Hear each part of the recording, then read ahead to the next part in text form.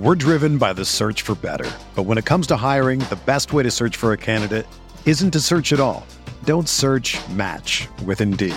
Indeed is your matching and hiring platform with over 350 million global monthly visitors, according to Indeed data, and a matching engine that helps you find quality candidates fast. Ditch the busy work. Use Indeed for scheduling, screening, and messaging so you can connect with candidates faster. Leveraging over 140 million qualifications and preferences every day, Indeed's matching engine is constantly learning from your preferences, so the more you use Indeed, the better it gets.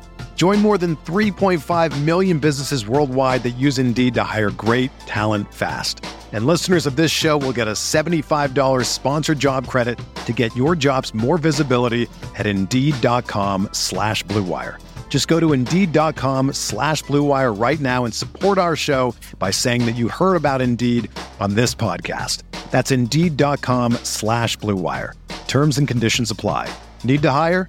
You need Indeed. This podcast episode is brought to you by Coors Light. These days, everything is go, go, go. It's nonstop hustle all the time. Work, friends, family expect you to be on 24/7. Well, sometimes you just need to reach for a Coors Light because it's made to chill. Coors Light is cold lagered, cold filtered, and cold packaged. It's as crisp and refreshing as the Colorado Rockies. It is literally made to chill. Coors Light is the one I choose when I need to unwind. So when you want to hit reset, reach for the beer that's made to chill. Get Coors Light in the new look delivered straight to your door with Drizzly or Instacart. Celebrate responsibly. Coors Brewing Company, Golden, Colorado.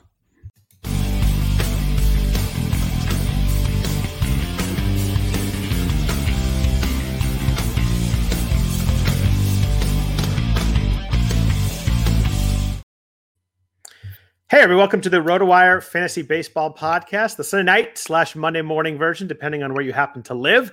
We are sponsored by WynnBET. We greatly appreciate them for that. If you could please rate and review the podcast, it'd be fantastic. Also, goes a long way to helping people find the podcast, helping people say good things about the podcast. If you enjoy listening to us, could leave us a few stars and a good comment. That would be very nice. We are also live on StreamYard here. We're live on Facebook Live. We're live on YouTube. So if you're listening to us there, want to comment, please feel free to do so there. Obviously, like us there also. So, Jeff, we're into week 8. We're about a quarter of the way into the season. Time to kind of, assess where you are. Standings start to matter a little bit. Stats start to matter a little bit. How is everything in your world? Good, man. Well, it's funny. My 15s are way better than my 12s. I don't know what's up with that, but they are. Nice. That's good. That's a good thing because your 15s are more expensive than your 12s. True. I want both to kick butt, though. My 12s are not doing well enough. But we'll work on that. We got plenty of time. And here's the dumb thing. I think it's human nature. Spend more time looking at the live stats, looking at the rosters, thinking about plotting your moves and the teams that you're doing well than the teams that really need the help. Yeah, it's very easy to do that. And late in the season, I think that's probably a good thing too. But early in the season, I try and give all the teams kind of the same amount of attention. But it's hard not to get a little more excited about the good ones or the 15 teamers that are a little more money involved. But I'm doing better in my 15s than 12s. Also, one of my 12s is pretty good. One is really bad. It's just got horrible pitching problems so far. So, but long way to go. A couple of good ads here and there, a couple of good drops. Maybe we'll solve that problem. But how's you said your 15s are doing pretty well though, huh? Yeah, let's not talk too much about that. I don't want to make this a humble brag session. It's May, so let's keep moving. Better to be good than bad. But yeah, let's look into week 8. We've got an interesting schedule in week 8. We have 2 teams that play 8 games this week, Jeff. We got the Twins and the Angels. Yep. Of course, 2 of those games are 7-inning games, so not quite a full 8-game week, but still 6 full games and 2 shortened ones. So a big schedule there. And if you play in an NFBC type format or any format allows you to make Friday hitter moves, those teams have 5 games in the first half of the week. That's a pretty nice setup there. And the way teams manage their rosters, I mean, you can't possibly bench everybody for the doubleheader. Yeah. I would think Mike Trout's going to get 5 games probably. Maybe Shohei sits one of those games. Yeah. Rendon's coming off an IL trip. Maybe he sits one of those. Fletcher's banged up a little bit right now. Maybe he sits. He might even sit anyhow. We just dropped him in one of our leagues. But point is, you can't sit everybody. And so some of these guys are going to play a lot. So it's going to be fun. Like I'm all over Jared Walsh this week. I mean, not that I wouldn't already be all over Jared Walsh, but yeah, he's going to get extra run this week. Yeah, and maybe you're a little more all over Taylor Ward or Jorge Polanco or some kind of fringy guys, especially in 12s where you can add players that, an edge here and there and some runs is a good thing. And but it should be a fun little schedule there. We got 9 teams that play 7 games. There's a lot of teams that are playing full slates. We do have 3 teams that play 5 games, Jeff. The Royals, the Brewers, and the Cardinals play 5. Right. And on the AL to NL thing, an interesting development. JD Martinez has 3 games this week in the NL Park, but he also has 8 games in the outfield. I think he's going to qualify at outfield this weekend, which is pretty nice. You can kind of start to move him around, open up some spots and move stuff around. I think we're finally going to get there. We kind of figured it would happen, but I think that 2 months in is a good thing. Yeah. What's really weird is the St. Louis 2-game stretch Monday through Thursday.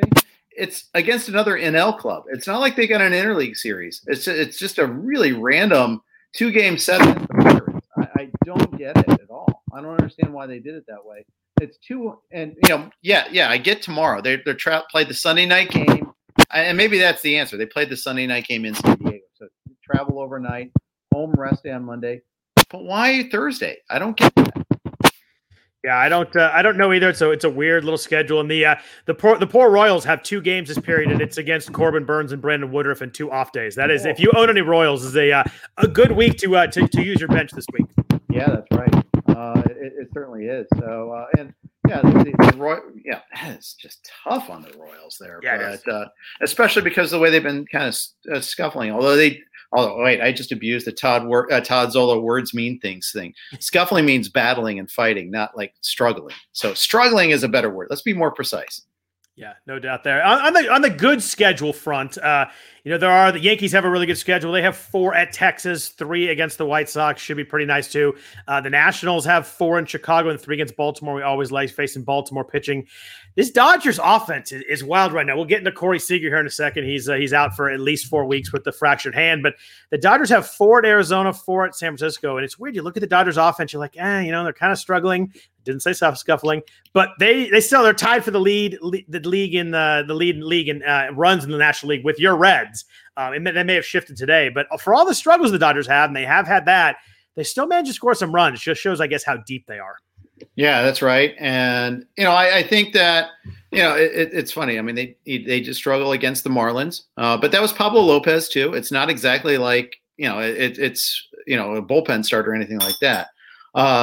But I think it's something there you're going to have to just deal with them a little bit there. I think we saw today it was Gavin Lux at shortstop. I think that's their approach to replacing Seager. I do too. But that also, and that maybe gives them some flexibility to move Max Muncy over to second, which is why you look at their other moves. It's Matt Beattie that might place him first. Albert Pujols is joining the team, and Yoshi Tsutsugo.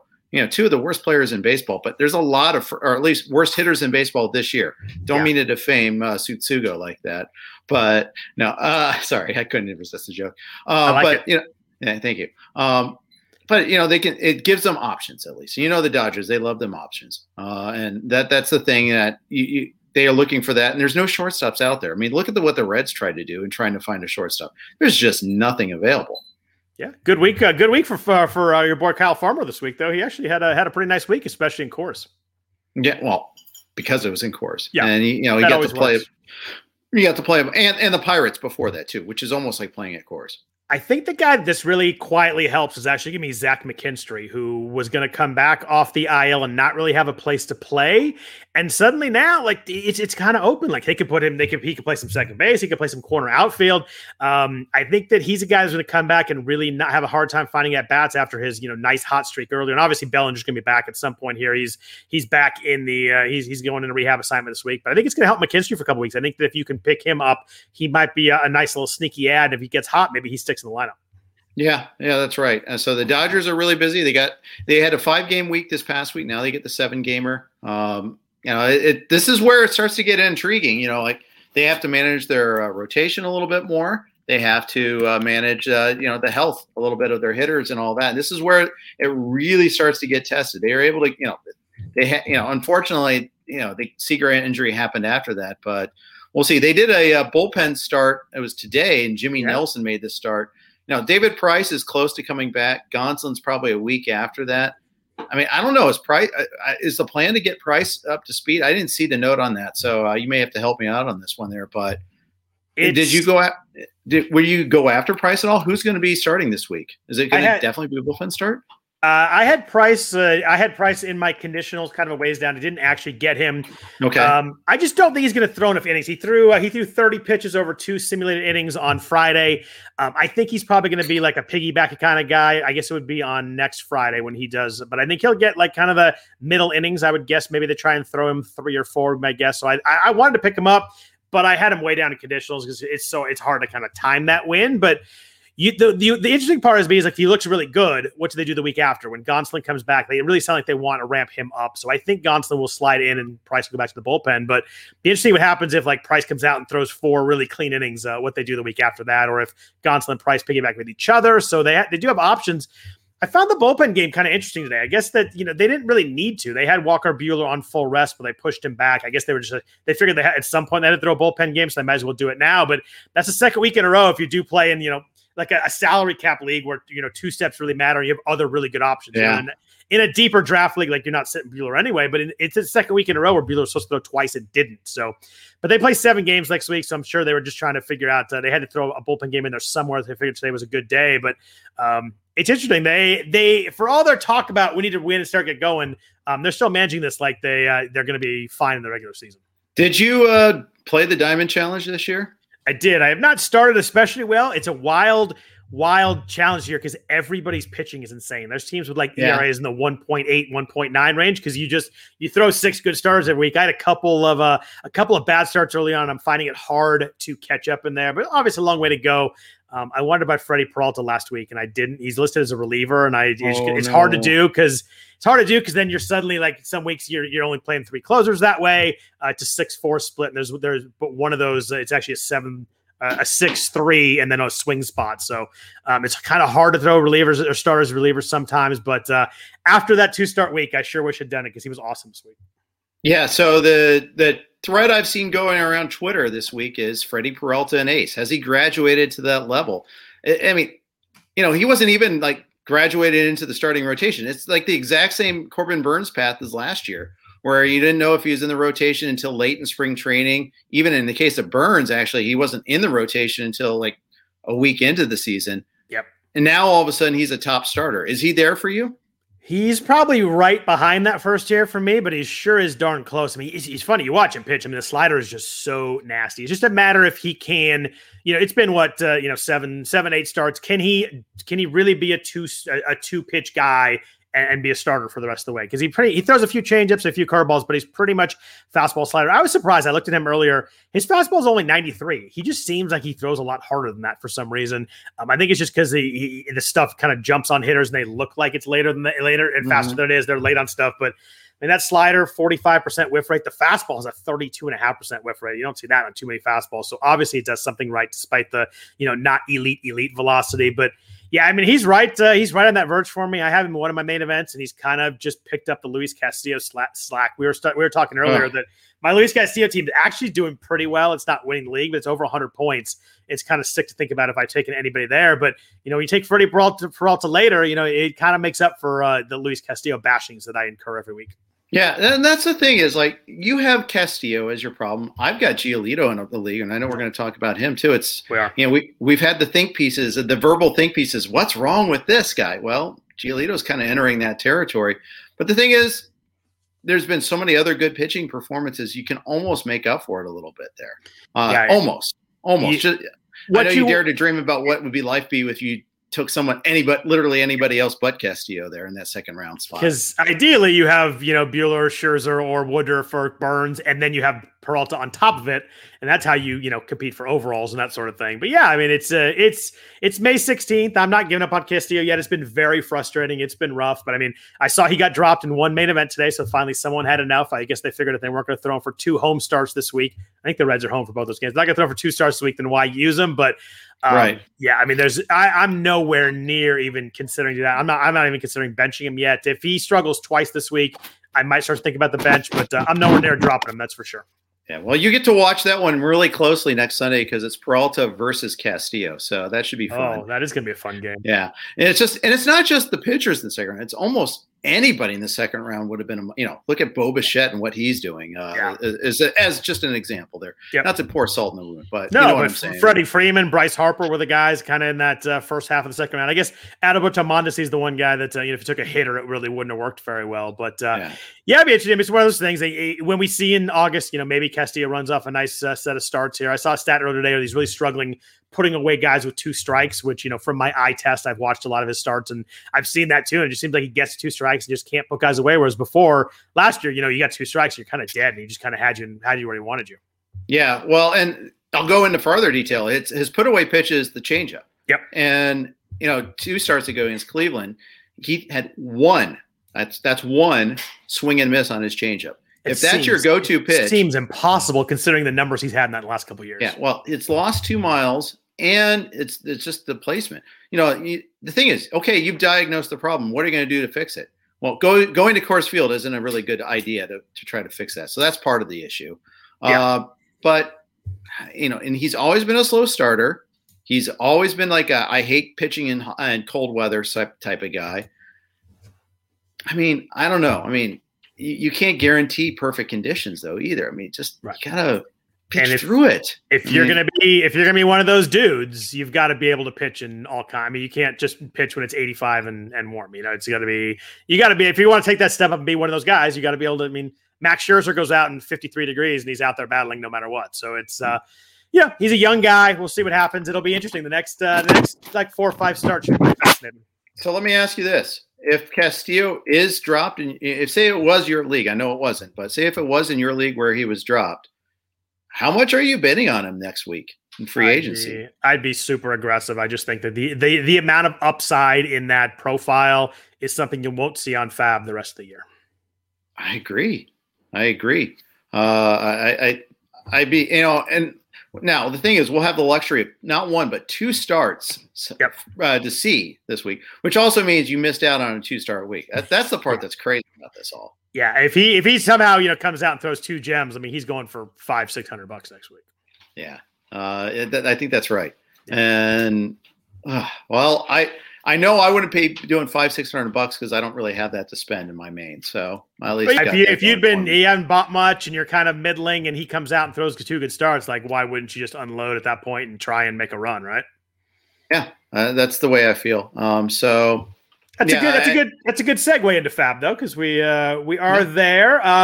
Pitching was really tough this week because I needed starters in a couple leagues and I found it hard to find guys that I was even remotely interested in starting. I guess the first one we got to talk about is Logan Gilbert. He was not available in either my main events or my onlines, I don't believe. Obviously, he was really? I think he was gone in both of them, yeah. That's impressive, I got to say. I drafted really close to the season. I think there was some buzz about him in spring training, so that probably impacted that a little bit at least. Yeah, I mean, I think it's impressive in the mains too because I mean it's hard to hold a starting pitcher stash for that. You don't have a defined return date, for that long a time. I can see maybe a week or 2, but I'm amazed that they held him on throughout like the alternate training site and all that stuff. But he was 72% owned in Maine entering tonight. So it was about, almost about 2/3 of the league. Was he available in yours? One of the 2, the 327, the Vegas league. And he was available and he went for 277. I was going to guess place at 125. How do you feel about him? Because it's funny. I mean, everybody was so excited, and then everybody watched the start and like, oh, he doesn't really look very good. And he kind of just threw some flat fastballs, leaving stuff up, a lot of stuff in the middle of the zone. Gave up 4 earned runs, 2 home runs. Did have 5 strikeouts and no walks in his 4 innings. Obviously, he's the top Mariners starting pitcher prospect. In 2019 in the minors, had a 2.13 ERA across like 135 innings, was really good. That was across A and AA. 11 Ks per 9, low 2s walk per 9. Did you get a chance to watch the start? Were you as unimpressed as kind of everybody else was? I graded on the curve. I mean, the thing is, we saw his start. We saw Lynch's start for KC, the 3 starts from him. And I think the reaction is to kind of group them together, like I just did right now. Yeah. But they're different.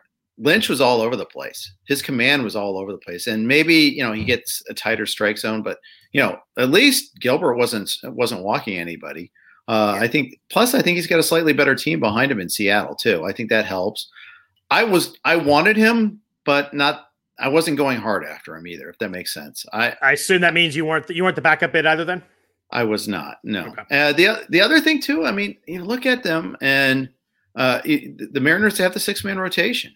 I think that's a real drag. You're never getting 2 start weeks. Never. It's funny. I liked Kikuchi and Justice Sheffield a lot, and it's been frustrating. Sheffield hasn't been very good, but it's been frustrating. Every time you look up, you're like, oh, Kikuchi pitched on Monday. We're going to get 2-start week this week. You're like, oh, they have an off day, so he's not even pitching twice this week. So it's right. It's been tough. Obviously, if he has a good start and a 1-start week, that's fine. But you do want those 2-start weeks, especially the guy that is probably in a 12 or is towards the backer end of your rotation, and that makes a difference. And you end up sitting him for 1 and playing someone else for 2, and he pitches well, and it's frustrating. So it's the 6-man rotation is it's tough and it's real. It's you're going to get less starts, which matters. Yeah, and it's between the AL West is like the graveyard for 2-start pitchers. Between the Angels and the Mariners. The Rangers doing their tandem starter thing, it makes it really difficult to get the innings you're looking for. And, your A's, I know we're going to talk about one of those guys coming up soon. The Astros are going to be great candidates, by the way, for having 6 starters when they get everybody back. And they're already kind of that way with Odorizzi coming back. I've got a couple of places where I've got Luis Garcia and Christian Javier, and I'm a little bit worried. I'm not going to lie. It's just when they get everybody back, it's going to be pretty tight. It's tough though, because with them, you don't want to miss McCullers and Greinke starts, and Greinke probably wants to stay on. But you're right; they do have enough guys that they could definitely do it. I just wonder what they do, because I have to think a couple of those guys they want to throw every 5th day. Yeah, I'll say this though: they do get Urquidy back. I should say they just lost Urquidy, and I don't know when they're going to get Urquidy back. So when they do get Framber back to start, okay, well that still gives them a little bit of time. Once they get Urquidy back, though. One of Javier or Garcia is out, and they're both good pitchers. I'd hate to lose that. For sure. You can totally see that both be really good on the bullpen, probably as a multi-inning guy too. So there's value to the Astros, but that would make it fantasy-wise, it makes it a lot less valuable for sure. They're going to go into Rays land here, which, hey, if you get the primary reliever instead of the opener, great. Yeah. It's just you don't know any given week. The Rays, I think you were on Twitter talking about this. Do we know when Yarborough's starting? No, we don't. Is it today? No, I don't know yet. And then he pitched really well, but it was 3 middle innings against the Yankees. He threw 3 shutout innings, but you look at that and you're like, oh, I got 3 shutout innings. That's great. That's a lot better than some of the other blowups out there. But no chance for a win, no chance for a save, and it's just there's only so many times you can throw that and hope it kind of fits right. If they start him, then he throws 3 or 4 innings, and then you're really screwed. But he's supposed to go twice this week. Are you using him? Because I think actually, no, they pushed him back. Now Patino's going to start on Tuesday. So now Yarborough's back to the same thing. One illustrating the point quite adeptly there. It's in real time too. Yeah, that's great. And that's the thing. I've got McClanahan. I like the pitchers. I like Patino. Yeah. I think it's Patino, right? I think I think it's because we don't have the Inye in there instead of the in. So Patino, there you go. Yeah, but Dick Mountain's pitching well now. All of a sudden, Glasgow's not going to move. I love McClanahan. I like Fleming. Fleming threw a nice little 5-inning gem today. That was ideal. I don't even see. It's again really hard to get 2 starts out of any of these guys. It is. It's funny. We talked about Gilbert and Lynch, and I thought Gilbert was going to come out and look like McClanahan did, because McClanahan looked so good in that first time. It gets you so excited. So I wonder. Obviously, didn't keep the price down in your league. It'll be interesting to see his next start, though. But let's stay in the division. James Caprillion came up and pitched for the A's this weekend with Mike Fiers back out. The A's have had a little bit of injuries in their rotation. Also, he kind of danced through some raindrops. The ending line was good, but the first inning was scary. He loaded the base with no outs. I'm like, oh my God, here we go. Then he settled in nicely. The second, third, and fourth was really nice. In the 5th inning, he got in a bunch of trouble and got through it. But 5 innings, 3 walks, 6 strikeouts, 1 earned run. one of those guys that we've kind of been waiting on hearing about forever. He was in the A's trade with the Yankees for Sonny Gray. They got him and Dustin Fowler. Obviously, Dustin Fowler is somewhere else right now. Didn't work, but Kaprielian had Tommy John in 2017. Just had struggled to really get going. In 2019, he threw 68 innings across 3 levels. Was pretty good. 3.18 ERA, strikeout per 9 at 9.9. He looked good to me in terms of stuff and makeup, but I don't know how much we're ever going to get much more than 5 innings. But it could have been really bad. It could have been one of those starts like, oh my God, we don't want this guy. But I thought he showed me something. I had some small bids in on him. It's weird. I had bid like the 30s or something because I was desperate. I needed some starters, and in one of my mains I got outbid. In one of the mains there was no backup, so there's no way to really know exactly what to bid. Good luck trying to figure out bid prices this year. Exactly, and that's not even talking about the 12s. 12s are wild. Yeah. I saw Tommy Pham going to 12 this week for $9. I don't even know what to think about that. Yeah, I have no answers there. I mean, the thing is, sometimes you didn't even notice that they're available. That's the weird part about that. And it just shows that, hey, take a look, just take 1 minute per league and look at the drops. Yep. Something catches your eye, make a little bookmark on them, come back to them. You can always delete a bid. Because you're going to come back. On the flip side, just make sure you click that percentage owned column because it shows percentage owned across the whole contest. Yeah. And if someone will jump out to you, I had Frankie Montas and Yusei Kikuchi available in one of my onlines. They both got dropped last week, and they're both 97%. And you click that percentage button, I mean, those guys jump off the page. It's so highly owned that it's tough to miss them. Yeah, but Kaprielian was easy to miss. He was probably 0 owned. 0% he only had 1 start. Yep. And so that, you really have to dig on him. You really have to know. And they're skipping him so he doesn't face the Astros, which honestly, totally good with. Yeah, I wasn't throwing that start. So the fact that they have an off day on Monday, so just why I did it. But I don't know. I think he has a little bit of a chance to stick. I think that Mike Fiers, we don't really know what's going on there at the moment. Luzardo's kind of throwing from 60 feet, but not off a mound yet. I think we're 3 to 4 weeks away at least there, and they're going to be careful with him. So I think he's got a little bit of a runway here to maybe make, 4, maybe 5 starts in the rotation. And if he pitches really well, maybe they figure out a way that, he's just better than Mike Fiers. And, that's not a huge step, or someone else gets hurt. Cole Irvin's been fantastic, so I don't think he's moving anytime soon. But so once Luzardo comes back, it's tough to fit everybody in, but I think we're a ways away from that right now. Yeah, I think you're right. The thing is, I think I had Kaprielian in a keeper league like 2 years ago and finally gave up on him. And of course, now it's a score sheet league, so that's the thing. It's like, okay, I probably could have gone after him here, but I don't know. I was very calm in my bids there, and I didn't get him. Yeah, I was pretty calm too. I bumped him up a little bit late just because there were no starters that I wanted. So looking at the 2-start guys, there are a couple guys I noted down here on our rundown: Zach Davies and John Lester.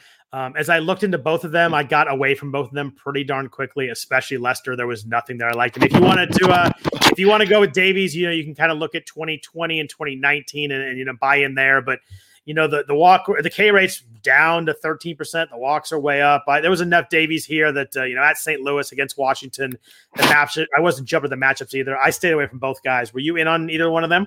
Well, this is where I or do you own Zach Davies everywhere still? No, I do have him in one league, but I cut him in another. I did pick up Lester this week in one league. I don't know. 2 starts. Do you want to sell me on it? Not really. I mean, all right.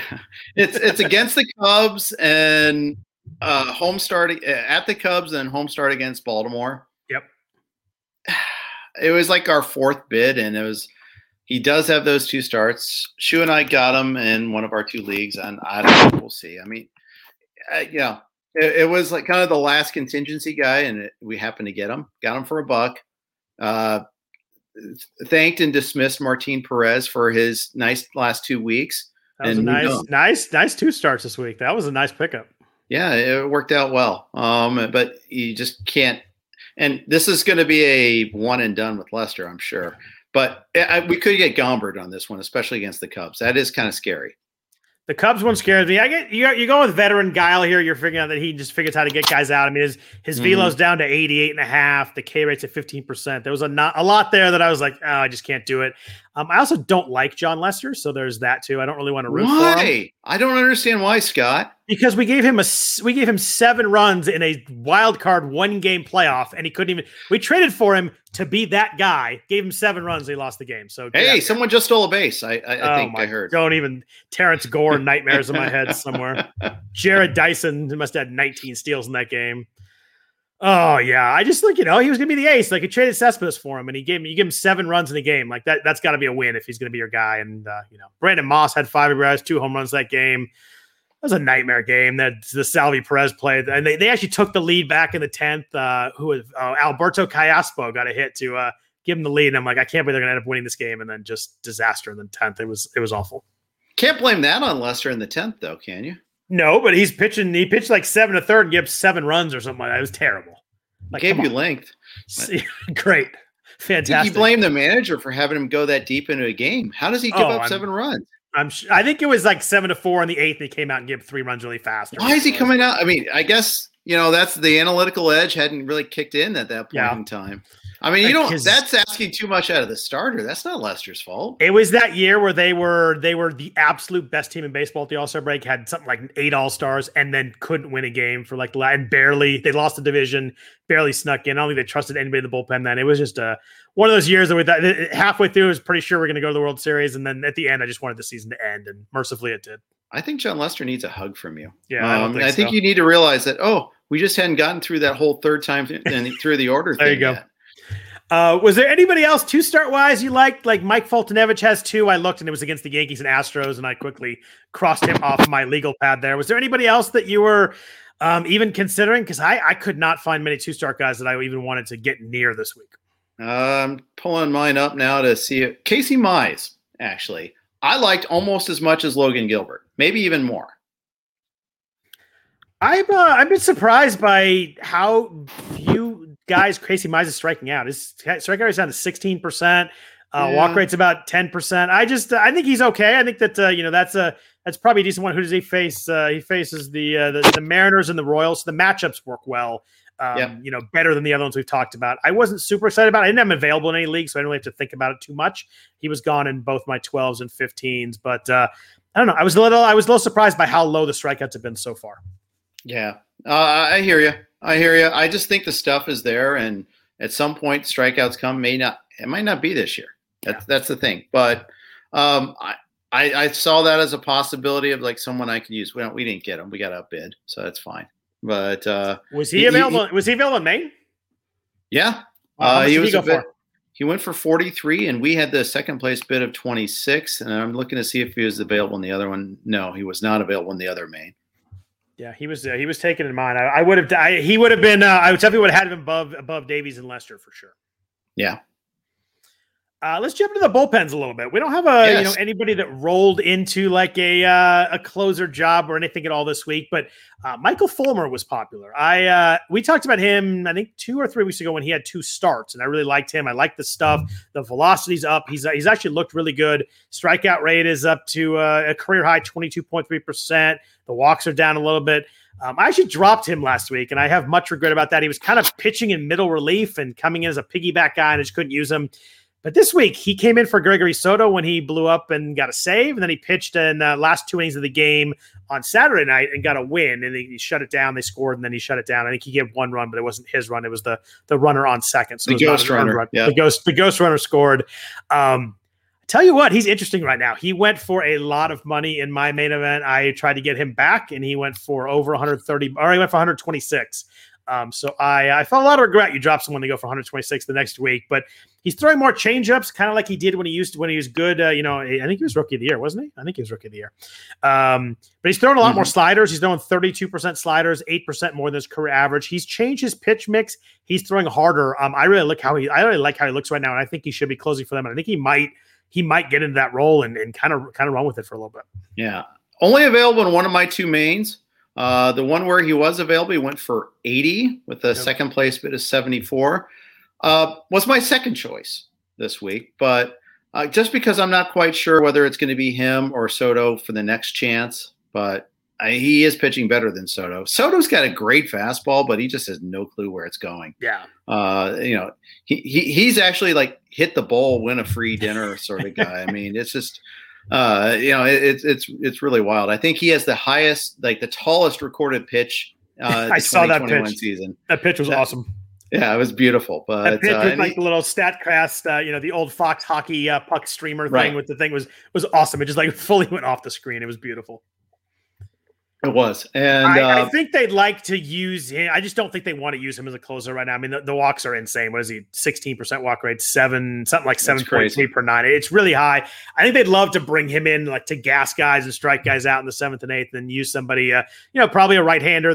So does lefty and Fulmer come in. Brian Garcia is not the answer. I think we're pretty clear there, but it seems like Fulmer's got a chance to maybe take a good chunk of this job though.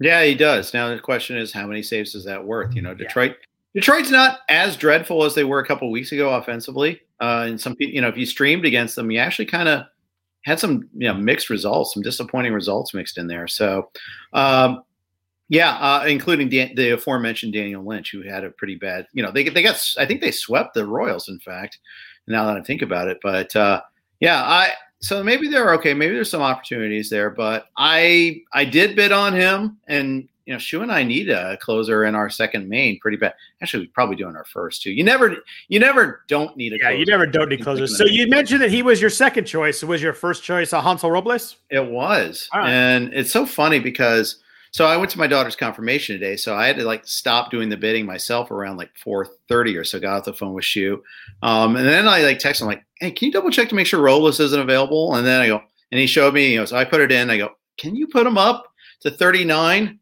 And that was kind of just the number I thought of. So he did that.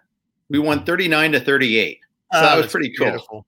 That's beautiful. Now he's got to be actually okay, but he did get the save on Saturday. And the thing I like is, Colomé is relegated to all sorts of junk relief. And Rogers is struggling lately. Gave up the game winner today. I think he's given up runs in his last 4. So Robles, warts and all, I think is the guy that gets the next chance. And I better go check that game winner today because the replay crew may still take it away at some point. So they may change the final score of that game. Oh, you're so salty about A's replay. It's beautiful, but it's true. You've been so heartily screwed. Even Chapman had a quote about it after the game. It was pretty funny. But and Bass is I don't want to elaborate too much because I'm going to get in trouble because he got screwed directly, and and indirectly we got screwed. Although I tend to think of it as we got screwed directly and his was indirectly. But, I do. There you go. So Robles is interesting. I mean, the strikeouts are good. He was obviously really good in 2019 with the Angels, saved to 20-something games. It's interesting. You look at 2019. That was the one year where you got the walks under control. The walks were 5.7% in that season. He's up again this year, and there was the one thing that pulled me back off him a little bit. I don't know what the role is going to be here. It's clear that they want to find someone, and like you said, you kind of laid it out with Rogers and Colomé. Do the walks scare you, and if so, how much? They worry me. I like that he struck out 6 batters in the last 2 2/3 to kind of make up for that a little bit. But here's my problem. I mean, I had to kind of push those worries aside. We need somebody else. Shu and I have Jake McGee. Oof. And that's getting a little dicey, to say the least. I think it's more than a little dicey right now, just because Tyler Rogers keeps pitching so well. And Rogers got the save today, didn't he? He did. I think McGee was probably not available. I think he pitched the last 2 days. But yeah, so McGee got screwed on Friday. He really shouldn't have been blamed for that one. He should have been able to start that inning. Yeah. He struck out the side after that, and so I really can't blame him. But then Saturday in the extra inning game, he gives up the 2-run bomb to lose the game, and that's not great. And Rogers got the save on Thursday, which was not. And this was following a rest day on Wednesday. It wasn't like he was McGee wasn't available. It's just Rogers pitched, and Rogers got a .76 ERA. So I've got a half a closer in McGee. We've got Amir Garrett as kind of a stash. Who, by the way, Amir Garrett has pitched pretty well the last 3 weeks. And he came off suspension today and pitched, had a scoreless inning with 2 strikeouts. Yep. I actually I had him for $4 in one of my main events. Just kind of I don't know who's going to get it next. So give me the cheapest guy that's pitching well right now. David Bell doesn't even know who's going to get it next. Antone has pitched 2 days in a row and got the save today. Sims actually pitched pretty well on Saturday. That was the 12-inning game. In the 11th inning, it was his second inning of work. He had one walk and then a double plus the ghost runner, and it's Coors Field. And then he came back and struck out the next two guys to get out of the inning. And David Bell goes, mark this down. He pitched well. And so you like when the manager says something like that. I wouldn't be surprised if Sims, pitches. Now they got 7 games this week, no rest after a Coors Field series. That's kind of noteworthy. I think it's some combination, but Garrett's in the mix, I think. I know he's been pitching in lower leverage situations, but he's pitching himself into the mix. I think he'll be there eventually. So hold on to Garrett if you have him. I think that was a good pickup by you. We grabbed him for a little bit more last week and won, and we needed it, 19-17. Then, pitches one game against Pittsburgh, and then they say, okay, well, we've agreed on reduction of the suspension from 7 to 5. I'm like, you know what? Missed 3 games in Coors Field. It sucks that it's on my active roster, but still, I'll take that. But now at least, I'm probably going to stash him this week. I don't know. We'll see. We'll figure it out. But the funny thing with the Red situation is Sims and Garrett were available in my main events. Garrett went for 4. Sims went for 134.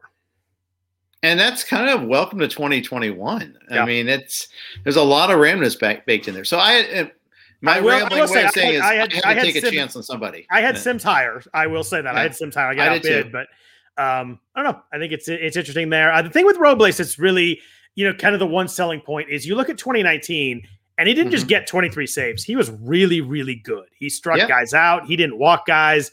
He didn't give up home runs. You look at everything there. He had a 2.48 ERA. He was just a really good pitcher that year. And none of us believed it for a while.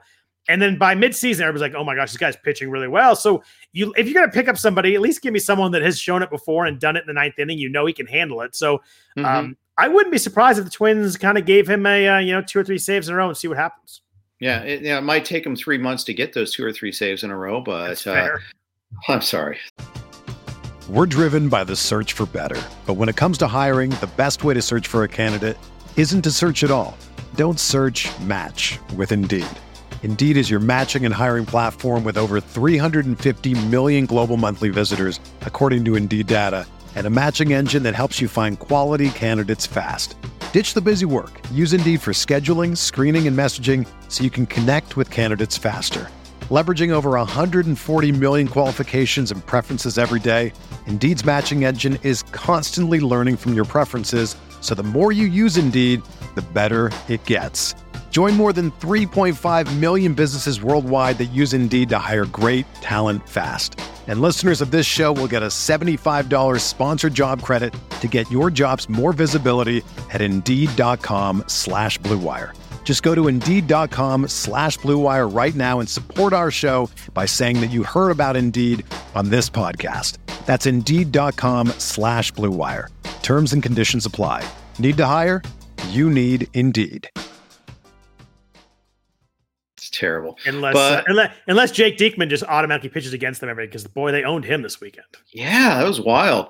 Yeah. Robles, the thing is, if his bad season also is the weird 2020 season where he lost velocity, but how many people came back off that long extended break and weren't the same? I mean, I get it. Yeah, I'm good tossing that and seeing if 2021 can look more like 2019, and if he doesn't, after 3 or 4, 2 or 3 weeks or whatever, a couple saves, then you kind of dump him. I mean, it's I think it's a good spec. Yeah. So and I got the price right at least, so there's that. All right, I want to get into some offense, but first, a note from our sponsors. Like any good team, hiring the right employees for your front office is just as important as recruiting the best players for the game. That's why you need Indeed. Indeed is the job site that makes hiring as easy as 1, 2, 3. Post, screen, and interview all on Indeed. Get your quality shortlist of candidates whose resumes on Indeed match your job description faster. Only pay for the candidates that meet must-have qualifications, and schedule and complete video interviews in your Indeed dashboard. According to Talent Nest, Indeed delivers 4 times more hires than all other job sites combined. Get started right now with a free $75 sponsored job credit to upgrade your job post at Indeed.com/Blue Wire. Get a $75 credit at Indeed.com/Blue Wire. Indeed.com/Blue Wire. Offer valid through June 30th. Terms and conditions apply. Credit Karma has always been there to help you make better financial decisions. And now they want to help you even more. With the Credit Karma Money Spend account, you can be rewarded for good money habits. Credit Karma Money is a brand new checking account where you can win cash reimbursements for making purchases. Just pay with your debit card, and if you win, you'll be notified on the spot, and your Instant Karma cash will be added back to your spend account. Open your FDIC-insured spend account for free. There's no minimum balance requirements, no overdraft fees, and free withdrawals from a network of over 50,000 ATMs. And when you make a purchase between June 8th and June 30th, you'll automatically be entered to win $1 million. Right now, visit creditkarma.com/winmoney to open your free account and start winning Instant Karma. Go to creditkarma.com/winmoney to sign up for free and start winning. That's creditkarma.com/winmoney. Instant Karma is sponsored by Credit Karma. No purchase necessary. Exclusions and terms apply. See rules. Banking services provided by MVB Bank Incorporated. Member FDIC. Maximum balance and transfer limits apply. So, Jeff, I want to ask you about Jonathan India, since he is on your Reds, who's had been dropped in a bunch of leagues. He struggled. He started well, then struggled, then got hurt. He was available in a lot of spots, second and third eligible, homered twice over the weekend in Coors. How are you feeling about India at the moment as a Reds fan? We tried to boot and rally with him a little bit in the Vegas main, but honestly, I'm okay getting outbid by him. It was by Mike the Mouth that got him on this one here.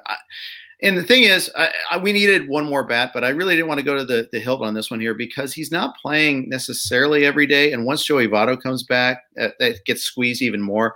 Farmer's in the mix. They're playing Senzel in the infield now. Yep. And I think that's the big worry point for India is Senzel's played a number of games at second and played at third today. Yep. And you know what? He did well in Coors. Great. I don't know how much power he really totally has, though. Yeah, I had a small bid in on him, but I got outbid, and I was kind of the same boat. Like if I got him for the price, I was going to use him in the multi-position stuff and kind of move him around. Like you mentioned, they have 7 home games this week, so I would have used him this week. But I was kind of in the same boat there. Yeah. Offense, we talked about starters, and offense was kind of tough to find this week too. Brendan Rodgers, you have any interest there? He's a chance to be active at the end of the month. I just look at the Rockies, and I just don't know where he's going to play, how that's going to work, how their situation is going to play out once he gets if they call him up right when he's healthy. I'm intrigued, except I don't trust the Rockies and playing them every day. Especially, Fuentes is coming off an amazing week. Yeah, he was really good. I think that hurts him a little bit. Connor Joe is now becoming a cult hero because, of course, he is. He has his own section. He has his own section at Coors Field now. It's pretty awesome. I don't understand. I don't either. Yeah, so that's fine. So that these are all drags on his value. A little bit there on Rodgers' value. Granted, they trade Story, and I think that's where the speculation really comes in. You get the second half of the season, or at least the last couple of months, when it's prime hitting time in Coors Field. Yep. So I get that. And we haven't had prime hitting time Coors Field much this year. Earlier this past week, we had a snow out. I mean, it got to keep that in mind. What a long season we've got here. Yep. It feels like we've been playing for a while and we're a quarter of the way in the season. So it's, last year we'd be coming down to the home stretch. So this is a whole nother animal here. We talked about the Dodgers a little bit earlier with all their injuries. Matt Beatty should play a bunch now, whether it be in a corner outfield, whether it be at first base. They may move, they could move Muncy around. They have a lot of moving parts right now, but they don't have a lot of healthy parts. So Rayleigh's getting at bats. They're just getting a lot of guys that are playing you didn't expect, but you look at Beatty, and he's a pretty good hitter. You look at his minor league end; he's got always a good average in the minors. In 2019, he played a bunch. He had 268 plate appearances. There's some other injuries. He hit 265, 9 home runs, threw in 5 stolen bases. He was really bad last year, but his 54 plate appearances and kind of interspersed in a bunch of stuff. I don't think we can carry too much there. He's hit 327 so far this year, only 1 home run. He feels to me like a guy in a 15-teamer who's not going to hurt you, might help you a little bit based on the lineup around him. Not someone I'm super excited about, but I think he's playable with the first and outfield eligibility. Yeah, I think you're right about that. I dislike that the Dodgers went out and acquired not 1 but 2 stiffs to try to displace him at one of the positions he played. Odd week for the Dodgers. I mean, I get it. Maybe Pujols going to come in and mentor everybody, but it's just weird that the whole thing in Anaheim was like he didn't want to be there and he's going to play every day, and now he's in a spot where he's definitely not going to play every day. So I'm kind of a mixed emotions on Pujols. I mean, I know some people that have had personal interactions with him that speak really highly of him. He was on our show. Liz and I interviewed him maybe 10 years ago, and he was super nice.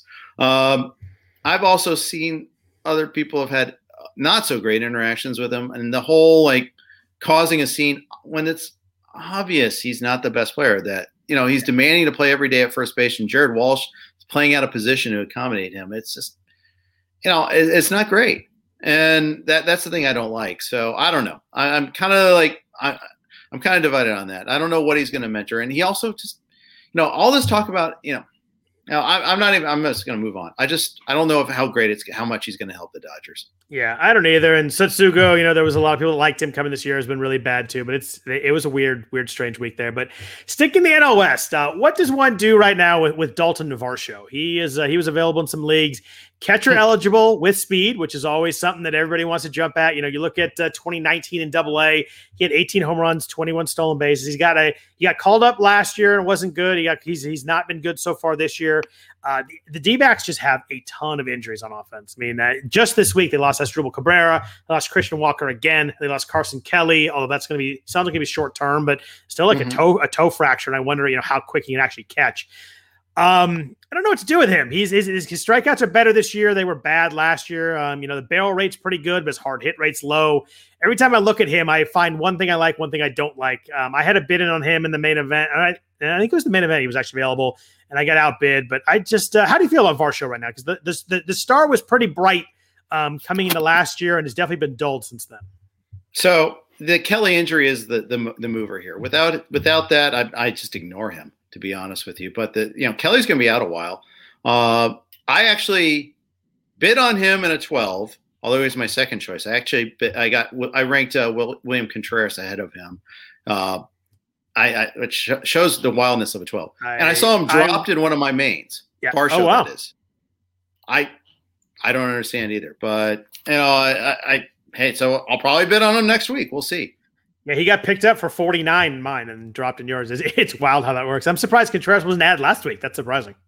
Well, it's a 12, so just keep that in mind. I would have definitely bid Contreras above Varsho, though. Yeah, that's the way I had the same amount. I just prioritized them that way. Someone picked up Francisco Mejia to drop Varsho. I think I dropped Mejia to pick up Contreras or Varsho. So this is a 12. So I might be completely wrong on this, though. Mejia came back today, but he's backing up Zunino, right? Like he's gonna play. Well, he was hurt in the last 10 days. He started today. I think he may have had a hit or two, but Zunino's more than 50%, right? Maybe a 60-40 kind of thing. That's how I viewed it. And Zunino's a really good defensive catcher with some pop. Yeah. He's a batting average killer, but whatever. The Rays, the Rays aren't playing rotisserie, so they don't care. Rays don't care about our rotisserie team anyhow. We knew this a long time ago, but we did know that. Mejia's done very little in his. I mean, I know he's a huge prospect coming up with Cleveland. Yep. In 2019, he had 8 home runs, hit 265, but I don't know. I mean, he hit 077 last year and 42 at bats. He's 300 right now and 267 at bats. We don't know a lot. I saw him available in some spots too, and I couldn't get that excited about it. Yeah, I hear you.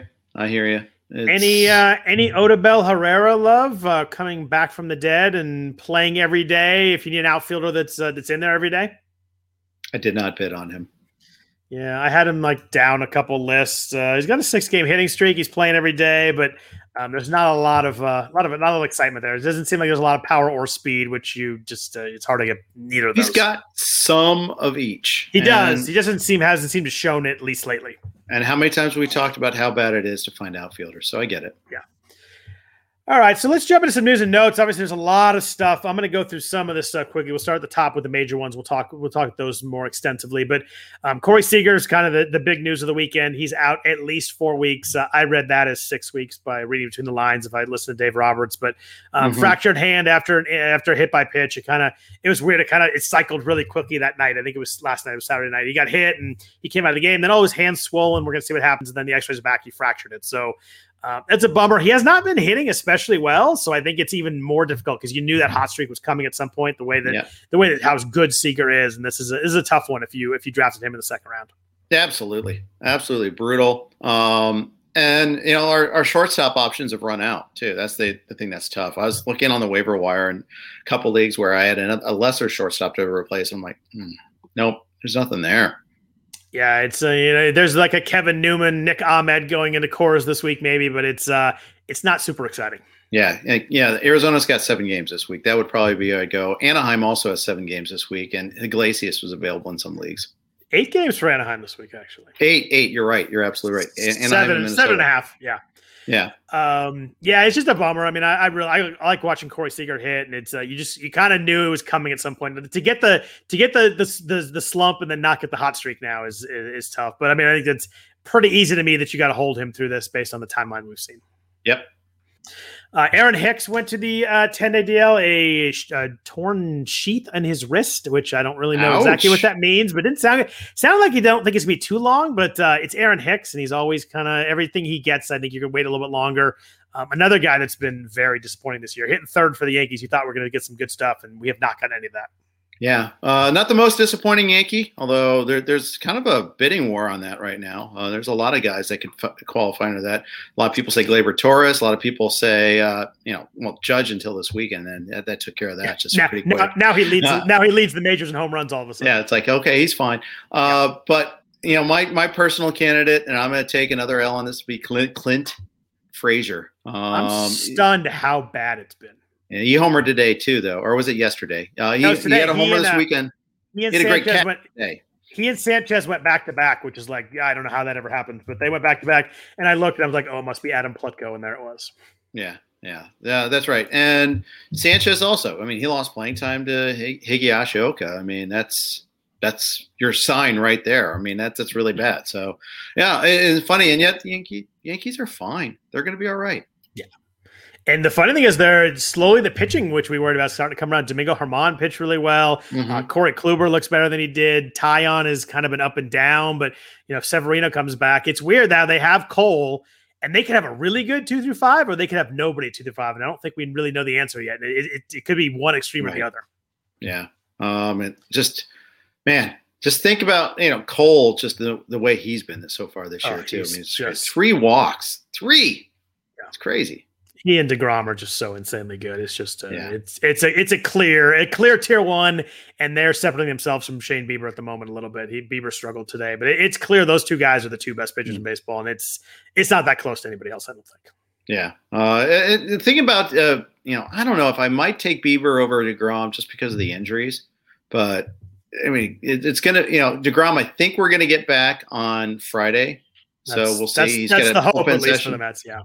Yeah, I mean, but that means 3 starts already down from DeGrom, essentially, and that matters. It does matter a little bit. Especially when it's so good. And every start you miss is just so good. But we mentioned Carson Kelly, 10-day DL with a toe fracture. It sounds like he might just miss 10 to 14 days. I want to see with that as a catcher, obviously with that, but it's too bad because he'd been the big breakout at catcher. He'd been one of the top 5 catchers hitting wise. And, we kind of expected him to be good last year, and he really struggled. Mm-hmm. 2019 was really good. And he was kind of breaking out, I guess we call it, if 2019 was the breakout, but disappointing because he was having a great year. Yeah, he was. AJ Pollock went on the 10-day IL with a left hamstring, as we talked about. Dodger injuries and another guy that opens up playing time there. So I think with Pollock, we see that I am expecting it to be more than 10 days. I think we're probably looking at least 2-3 weeks with this one. Yeah, because this is an aggravation of a previous injury, and we got his history. I mean, let's face it. I mean, he's missed so many games in the past. You got to assume that that's going to be an issue going forward too. We talked about Bryce Harper last week. I think it was a Sunday night game last week where he bunted weirdly because he hurt himself on a swing. So today he sat, and he came in and bunted because obviously the shoulder is an issue. And he had a throw from the outfield that apparently looked like it was really weak. And then he came in and hit again in the 9th. I don't know what the Phillies are doing here, but it seems like Harper's not right. I think you and I were texting about this, and I was talking on Twitter. So when it happened, the Phillies announcer was like, Bryce Harper's in the game, even though he was out because of a sore shoulder. And then it must be an injury to Kingery. It turns out Kingery was out because of dizziness. That's not great. No. But just put put a pitcher there. You got your prize commodity. Put the Fanatic. Go get Gritty. Bring him down from the I don't think the Flyers are busy right now, but anybody except your superstar bunting because it hurts too much to swing. And then he's in the game in the 9th inning with 2 outs and he worked a full count, fouled a couple pitches off before striking out to end the game. But Oh my gosh, it's painful to watch. I mean, this is a guy who's slugging 600 and has 11 RBI because the Phillies can't get anybody on base in front of him.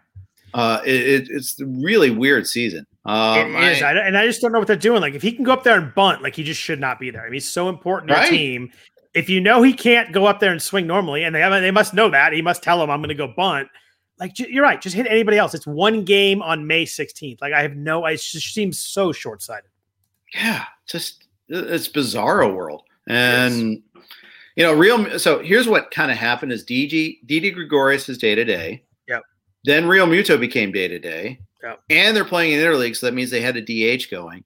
But you know what that means? I hate when teams do roster management this way, that they have like 14 pitchers. And it seems like they all do right now. We're facing an AL team. We need to carry an extra pitcher. Oh, we don't have to pinch hit, so therefore we don't need it. Well, this is why you need the extra hitter. Yep. That or like just platoons, especially when you're the Phillies and your outfield stinks. Just so dumb. I feel you. Ronald Acuna missed the weekend, but did pitch hit on Sunday. Pretty good sign that the Braves think that he will be okay there. Obviously, great news there for the first overall pick. Giancarlo Stanton, we were kind of waiting for this. We finally got a weekend where he didn't play, frustratingly. Missed the weekend with quad tightness. He's one of those guys that we're going to run into this week that you're just going to have to check. You have to check lineup, see what the Yankees lineup is looking like before you decide on Stanton. Yeah, that's right. And if I'm checking to make sure, but I'm pretty sure they play tomorrow. Yeah, they play 7 games too this week. There's a lot of 9 teams play 7 games, and there's a decent number of Monday games. So you're probably obviously you have to make the decision on Stanton right away with the game at Texas. Maybe buy an extra hour, but that's about it. And they're facing Jordan Lyles tomorrow too. Boy, you don't want to miss that start. Yeah, that seems like that. Is that something you'd be interested in? Yeah, I'm all over that one. Ketel Marte and JD Davis, 2 guys that are starting rehab assignments. Marte on Monday and JD Davis, I think, a little bit later this week. So guys that are starting to come back and get there. Rowdy Tellez, we talked about him last week. He's kind of a pickup. He was coming back up. Sounds like he's going to hit the IL with a mild hamstring strain. Their manager said they think he's going to go on the IL. Chris Taylor of the Yankees missed with the Dodgers. Another guy that missed a game for the Dodgers, wrist issue. Jeff, do you know that Chris Taylor has 32 runs scored? I didn't until I read the outline. Second in baseball. That is insane. He's 1 run behind. I think it's Acuna, 33-32. I had no idea Chris Taylor had been scoring quite that many runs. Batting towards the top of a ever shifting but good Dodgers lineup, and it'll do the trick, won't it? Yeah, that's solid. We talked about David Price returning to the team this week. Mets had a rough start to the game. Jeff McNeil and Michael Conforto both exited with hamstring tightness. Not exactly you want to see here. It seems like McNeil's had a bunch of stuff going on this year. They're another team that do play on Monday. They're at the Braves on Monday, so we'll have to check. But I'm worried that big series. Yeah, it is. McNeil and Conforto, hamstring tightness. You worry that's going to be a couple days though. Yeah, and you look at they're facing 2 lefties anyhow, and Fried and Smiley. I think it's a pretty good bet that you want to sit those guys, unless maybe if they're in the lineup you go with it. But how often do you see it? Oh, it's all clear, he's in the lineup, and then they aggravate it on Monday or Tuesday, and you're sunk again. I don't know. Especially Conforto plays the outfield, running around, running to first base. A lot of ways that can go sideways. What's up with Mike Moustakas? I saw him miss the weekend with a heel contusion. You think it's an IL situation? Or will he back for this week? I don't know. I mean, I think they wanted to wait to make that call when they got back and have them re-examined. And you're going to see some. I think Monday is going to be a big news day for injuries. It's the worst because lineups are set. You can't pick guys up anymore, and I hate Monday news is the worst. Yeah, at least you're hoping to get it before the games start. I'm pulling up the schedule. First game is until 6:40 Eastern. That's I like day games, but I love when there's no day games on Monday. I 100% agree. 100% agree. Can't stand day games on Monday, especially Patriots day games. I mean, that's just the worst. But anything early where I have to make this, have to make the information with lack of full knowledge or whatever constitutes full knowledge these days, it stinks. Charlie Blackmon missed the weekend series with the Reds with a mild groin strain. So he's another guy you'll have to check on. They are on the road to start the week, but you hopefully get him back for the weekend. Jeff, Charlie Blackmon has quietly been really, really kind of poor, hitting 242 with 2 home runs and no stolen bases. He does have 21 RBI. Joys of playing in some games at Coors Field, but a lot of hard hit balls, but and the strikeout rate's down. They could be fine, but he's been really quiet so far. Hard to believe I got such a great bargain on him, Scott, in the main. Always. Right? What a deal. What a deal. I can't complain because Jordan Alvarez was a good deal. So was Kevin Kaufman in that range. I mean, I passed up on all those closers for those guys. And, okay, well, 2 out of 3 ain't bad. If it makes you feel better, I had Blackmon in the main event in 2019, and I don't think he had a home run until April 24th that year. He didn't have another one until like May 7th, and ended up with 32 home runs. So he's one that gets crazy streaky and crazy hot as it warms up. So I think you'll still be fine there. Yeah. See, also snow out in Coors Field earlier this week. It's a different place the first 6 weeks as the rest of the year. It just is. Just riding it out. Anybody else notes-wise in your mind? I think we kind of hit them all, but was anybody? I know Kenta Maeda was talking about a little bit of a tweaked groin during the game today. We're going to talk about him in a second, though. Max Kepler left that game on Sunday with a tweaked hamstring. We just seem like we have a lot of day-to-day guys right now. Like you said, I think you're right. I think Monday is going to be an interesting day with lineup. See who's playing or not. Toronto, a little bit. I wanted to talk about the bullpen situation there. Romano had a bumpy finish to today's game, if I recall correctly. They came and got him for the last out, right? Someone else came in for the last out. Yeah, and earlier they had a visit where I was like checking to make sure he's okay. And Jeremy Beasley came in, and it was really scratchy. So problem is, I don't know who the hell to pick up. You could pick up Tyler Chatwood, I suppose, but see, you say that in a bad way. Tyler Chatwood. 0.61 ERA in 14 2/3. Oh, he's always better as a reliever. Strikeout rate's 28%, 7% walk rate. He hasn't been under 10% since 2014. It's weird. He's throwing 47% cutters this year, and he's pretty much cut out the curveball and the changeup. I think as he's become a reliever, you can go with a 2-pitch guy more than he could as a starter. His cutter has a 46% whiff rate so far this year. He's been insanely good. It's stunning, and I'm someone who's always argued against him because of the walks, but if he limits the walks and he's gassing as a reliever, he's kind of interesting. Do you see the quote on Romano? They said that he went out there because he looked kind of weird or didn't look right, and he said he's fine. So it was a strange quote after the game. And it's just, I honestly, Charlie Montoyo is a mix and match guy, and he hasn't seen fit to give Chatwood a single one of these save chances. He's got 7 holds, so in a Souls league, you're fine with him. But it sure feels like they're trying to do everything possible to not just have Jordan Romano be the guy, though. Like if they wanted him, the guy could have been, but then they had Dolis. Obviously they signed what's his name?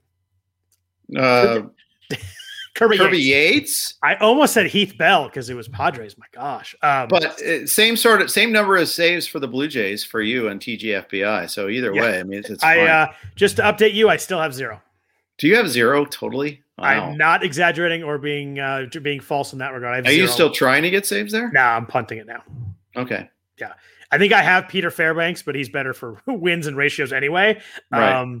I think I might have bid on Fulmer and got outbid, and that was kind of the end of it. I think I'm going full punt now. I just got to go for it. Diego Castillo pitched the 6th today, by the way.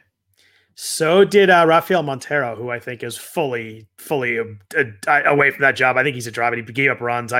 He's a mess. I don't think I hold him right now, despite the every once in a while Graveman sets up and they throw Montero the 9th. But I think Montero's a drop. I mean, the thing is that's the Mariners are full on that team right now. It's just Graveman is there for whenever they would decide is the most important situation of that day. Whereas Montero is there to clean up the mess, or not clean up the mess, but to swoop in for the 7, 8, 9 spot in the order whenever that comes up. Kendall Graveman still hasn't given up a run, Jeff. He's good. You're not bitter. I know. I'm actually not. He didn't work out as a starter, but you could give him credit for making him a reliever. But yeah, I'm bitter about that trade in general more than at Kendall Graveman personally. Yeah, he gave up his blood and tears for this for that franchise and in his shoulder while we're at it. But it's true. I want to talk about a few players, but first a note from our sponsor, Vivid Seats. The world is coming back, and the NFL and Major League Baseball regular season, NHL, and NBA playoffs are upon us. I don't know about you, but I'm pumped for the recent released regular season NFL schedule. If you're like me and you like seeing all these events live, then head over to Vivid Seats, the ultimate go-to source for live events. From the biggest concerts and games to the hottest theater and comedy shows, Vivid Seats makes it easy for you to discover your favorite event. Find your seat, gain entry, and make new memories. Just download the app, choose your city, and get access to the largest selection of tickets on the games and performances you love, including the NFL, MLB, NBA, and more. For a limited time, Vivid Seats is giving our listeners 10% off your ticket up to $30 max.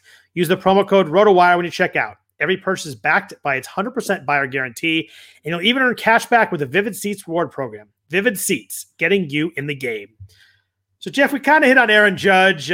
Quietly has 12 home runs, only 24 RBIs. He's not high up the list there, but he's hitting 298. K rate's down to 26%. Walk rate's at 13.5%. Jeff, I just want to bring him up because his hard hit rate's 59.1%. And his barrel rate's 20.5%. It is bonkers how hard he's hitting the ball right now. Yeah, just kind of like Stanton was earlier. Yep. Yeah, and the thing is, like, Voigt's back in the lineup finally this week, so that's another guy that could be higher in the order ahead of him that can get on once they bring Stanton back. Point is, I'm not worried about RBI from Judge. I think they come. Me either. Yeah, I think they come too. And if you're gonna hit a bunch of, the only thing that I'm worried about with Judge is health. I think when he's healthy, he's gonna be really good. Hopefully, he's staying with his yoga or whatever he did in the off season to get his body right. As long as he's in the lineup, it's gonna be mashing, and I'm feeling pretty good about him as long as he's kind of upright. Yeah, it's amazing to me that he's hitting 289. That's the thing I did not expect to see out of Aaron Judge, because he had that massive slump at one point in time. And you're like, oh, he's really having a terrible season. Next thing you know, he's leading baseball in homers, and he's hitting 289. Like, what happened there? What did I miss? I mean, it's just – I guess I missed the Orioles in coming into town. Yes, you and Gleyber Torres missed the Orioles. That's not good. Gleyber, his first home run, and then went on the COVID list. So that's too bad, because it was, as we know, he makes a living off the Orioles. Or at least a reputation. I don't think he has done much against the Orioles in the last year. Actually. Yeah, that 1 year he hit like 8 or 9 home runs against them, and it was just. But a couple pitchers I want to talk about with you before we jump at it for the week. Kenta Maeda and Lucas Giolito. Let's start with Maeda. Maeda struggled again today. He had 4 innings. Yep. I know he had a little bit of groin tightness, but 8 hits to the A's. He only had 2 strikeouts, gave 3 earned runs. His ERA is up to 5.26. We talk about Castillo a lot. We talk about guys who have struggled. Maeda's right up there. He was a third-round pick, late third-round pick, early fourth in most mains by the time we drafted in March. K rates last year was 32%. Everybody's really excited about that. It's down to 20.5%. That was before today. Only had 2 strikeouts, so he only pitched 4 innings, but that might have gone down a little bit. Walk rate's up a touch. The BABIP was 208 last year. He got a lot of help there. Now it's 350. You look at the hard contact, though. It's jarring. He was 24.7% last year. Really limited well. 45.9% this year. He's getting hit hard. He's not striking as many guys out. He's walking a few more guys. I kind of thought that I'd look at his profile and be like, oh, I see this turning around. I don't know if I do. There's a lot of bad stuff here as you get a little deeper. It's a small sample, so turn it around, but there's not a lot to hold on to that he's going to automatically just jump back to 2020. Yeah, I agree. He seemed to me to be like the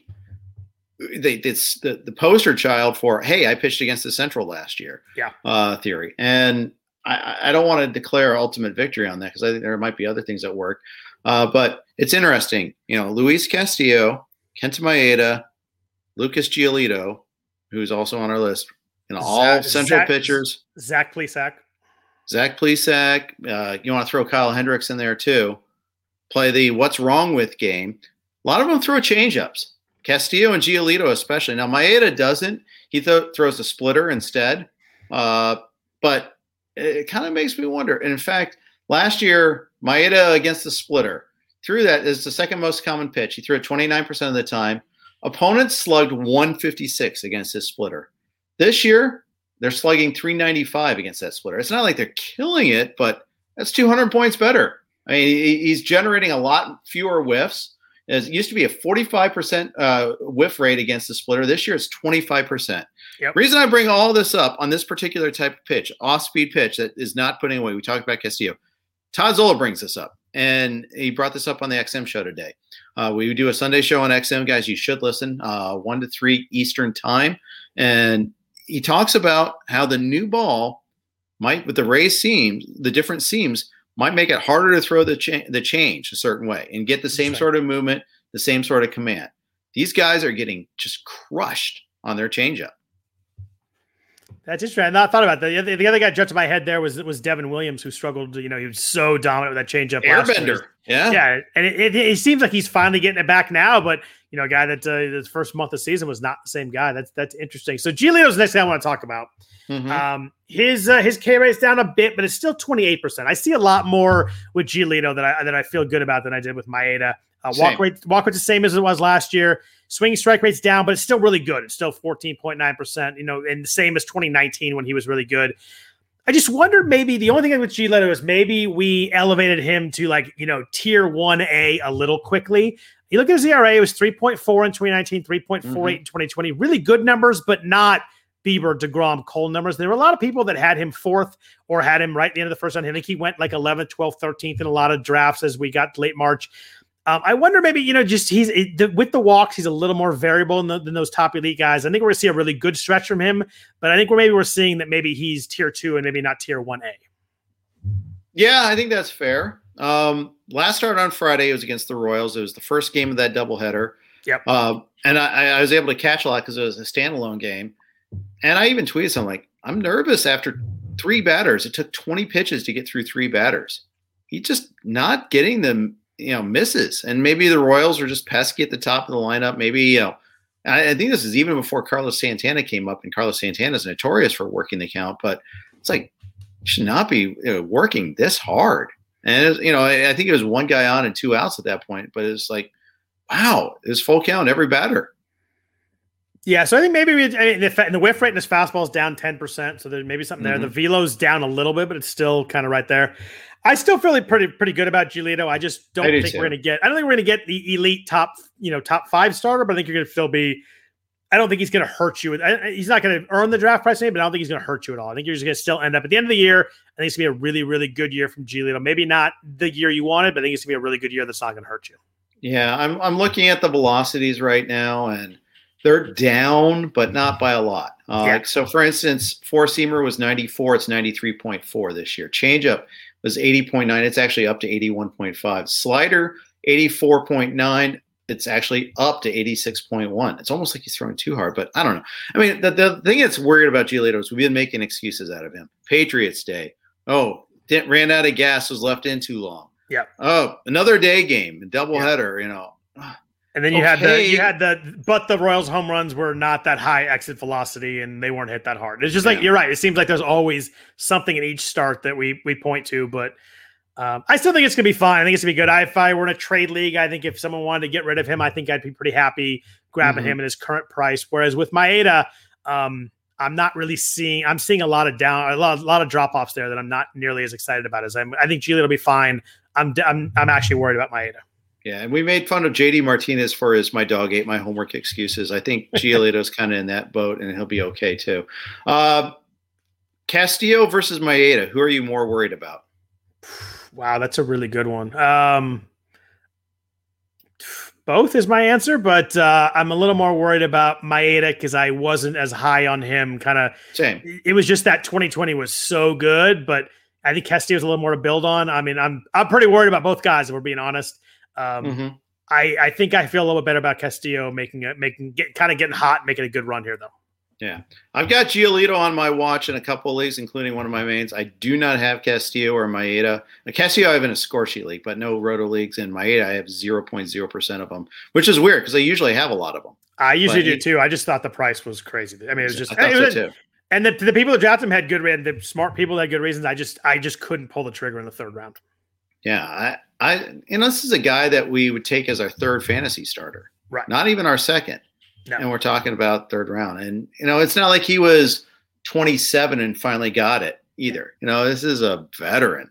And, that's why I didn't have fun to watch pitch. I hope he turns it around, but there's a lot of jarring stuff as you look at his profile. For sure. Marcus Semien is a guy on fire right now. He's hitting, he now hits 269, 9 home runs, 7 stolen bases. The second best second baseman right now, just behind Whit Merrifield, if you look at kind of fantasy value. And the price wasn't there. I mean, he was pretty well priced. It's just, you look at him, like his really good year in 2019, where I think he was third in the MVP voting with the A's. Didn't strike out at all. It's down to 14%, really cut down on the strikeouts. Strikeouts are way up. There's up to like 26%, but he's hitting the ball harder. He's never been over 38% hard contact guy. He's now at 42.6%. Hitting at top of this lineup is obviously an incredible place to be. Hitting second between between Bichette and Vlad, whoever it lines up the certain day where he's leading off, whatever it may be. Obviously sets up at a really top of a really good lineup. Playing really well. I think the batting average is going to be the one thing that maybe can't stick up there if he's going to strike out that much. But it's interesting that he's kind of changed his approach moving to Toronto. Yeah, I wish I had more of them. Me too. I have him in a couple of places, but not nearly enough. Combo meals are nice. I like them. Let's keep them coming. I wish the A's had more of him too. Yeah, I bet. Or the Reds, for that matter. Our Reds, needed a shortstop this offseason. That's all right, though. We got At least you didn't actually insult the incumbent and offer him a ridiculously stupid deal that, essentially was Bobby Bonilla. We'll give you $1 million for the next 10 years. It's just absurd. Yeah. That's true. Or trade for Elvis Andrus, but oh my God. But I mean, you traded Chris Davis, and absent we didn't lose anything for Elvis Andrus. But by the way, I can't believe Chris Davis made a diving catch in the outfield this week. That was the most absurd thing in baseball all week. Yeah. Then you saw him throw later in the game. You're like, oh. He actually can't throw baseball. It's wild. He literally cannot throw baseball. That was wild. He looks like Mike Quackenbush trying to throw a golf ball. Okay, there's just a single person targeted crack there, but I know the target, but don't know the reference. But that's all good. You were there at Topgolf. He tried to throw a golf ball and had the worst throwing motion. Oh my God, you're right. I forgot about that. I thought this was something different throwing. No, I only made the joke because you got. Nobody else will get it, but at least as long as you. I thought Quack. I thought you were just talking to Quack for a second there. We talked about Freddie Peralta, so I'm going to skip him. Where are you with Brandon Lau right now? One more guy here before we get out of here. Hit a home run today, hit his 7th home run. He's hitting $195. The strikeouts are back to a big issue. They were a big issue in 2019. He really cut them down in 2020, and I think a lot of people were excited about that. Back up to 30% this year. The swinging strike rate's at 15.8%, which is closer to 2020, so that's a good thing. He was 19% in 2019. The BABIP's 318 career. It's 241 right now, so maybe getting a little unlucky there. Hard contact's down, though. He's always a big hard contact. He's always like a swing and miss, but hard contact guy. He's never been under 43%. He's at 37% right now. Barrel rate's still good. Where are you on Lau kind of going into week 8, having a really tough start to the year? But as you look at his profile, there's some good stuff. There's some bad stuff. How do you feel about him going forward? I mean, this is the same strikeout problem he had in the playoffs, too. It's not, so good point. And you pointed that out preseason. You mentioned that how much you were worried about him struggling in the playoffs. And then they benched him a few times in the playoffs. That's a good point. He just it's kind of continued from there. I don't see any reason why he gets to have another plate appearance against a lefty either. 186 this year against lefties. OPS of 186 against lefties this year and 44 plate appearances. 050. The 136 OBP is 050 slugging. He's had one single against lefties, I think, or whatever. However many singles or how many hits he has against lefties, those have all been singles. He hasn't even had an extra base hit. This also kind of leaks into when the hell are the Rays going to call up Wander Franco? When are they going to call up Vidal Brujan? Both those guys need to be up. They're killing it in AAA. I think it could be as early as Thursday. They play. They play Toronto at Dunedin, so it's essentially in Tampa. That would not be very Rays, but those two prospects might force them to not be very Rays about their prospect, right? I mean, isn't this a big series? It is. Is it too early to say it's a big series? I don't think so. I mean, I think that anytime that plays in division. I mean, Baltimore's not, but at Toronto, I think it's a big spot. It'd be interesting. Which of those two guys do you think were to be the one that got called up first? I think they call them up on the same time. Wow. I mean, they're both ready. I think I think it might be easier if they call them up at the same time too. And Kiermaier's at his home away from home on the IL right now. They're using Brett Phillips in center field. At least they did today. Yeah, I know it's a great story from the playoffs and the walk-off and all that, but it's not the answer. Yep. So right now the Jays are 22-17. The Rays are 23-19. Wow. 4 teams, all 4 games over 500 or better in the AL East. So, every game against each other matters a lot right now is the way I look at it. And the Rays, I mean, they just had a good homestand. They've won 4 in a row. They swept the Mets. That's great. They get Baltimore on the road to start the week. Then they're at Toronto, and it's really at Tampa. So, I think that's a great time to do it, travel wise, setup wise. Maybe you don't have the home crowd as much pressure, but these are big games. They got a 4-game wraparound series against the Jays starting on Friday. I wouldn't be surprised if it happens this weekend. Willy Adames homer today too, and that complicates the analysis maybe ever so slightly. Yeah, but Adames is good defensively. Yeah, so I feel like they have one spot. I think it'd be tougher to get 2 spots, but you're right. Maybe they just do it at the same time, but it's hard to find 2 spots in that lineup at the moment. Unless you kind of give up on Lau and Adames, you make them both halftime guys and you kind of do it that way. Yeah. I mean, and Forrest asks a good question. What about the Rays wanting to save the extra year arbitration? If that's really what they're going to guide their decision based on, then we're talking June at some point, but are we not past that, the Super Arb and all that stuff? I mean, Super 2 is often, this year I'm not sure about the answer. And it's, first of all, it's not a set date. It's based on a percentage of playing time, service time accumulated over the course of the year. But I don't know if the minor league season starting in May has what that does to that. So it's a quick thing. Yeah, I get that they're cheap. This is a team though. I mean, and that might drive everything. I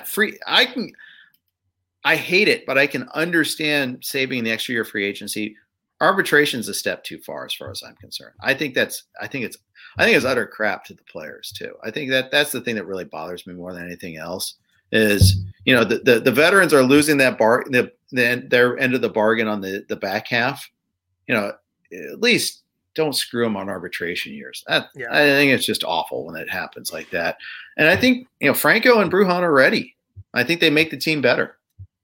Yeah. Every time you flip on Twitter, it seems like Franco does something pretty amazing. So it's it'd be fun. I hope it happens. It's more fun. It's just so crazy that baseball does things. Like, can you imagine the Cavs not starting LeBron James for the first 6 weeks of the season when he's a rookie because of, money reasons? Like, it's only baseball. Yeah. It's just so weird that it's only baseball. I mean, you never see it in any other sport. It's wild. Well, the thing is, I think hockey, you might see it actually. The thing because doesn't like Austin Matthews come up and play right away? I think you've seen it, but they're the Maple Leafs, and they're also, I think they had ideas of contending.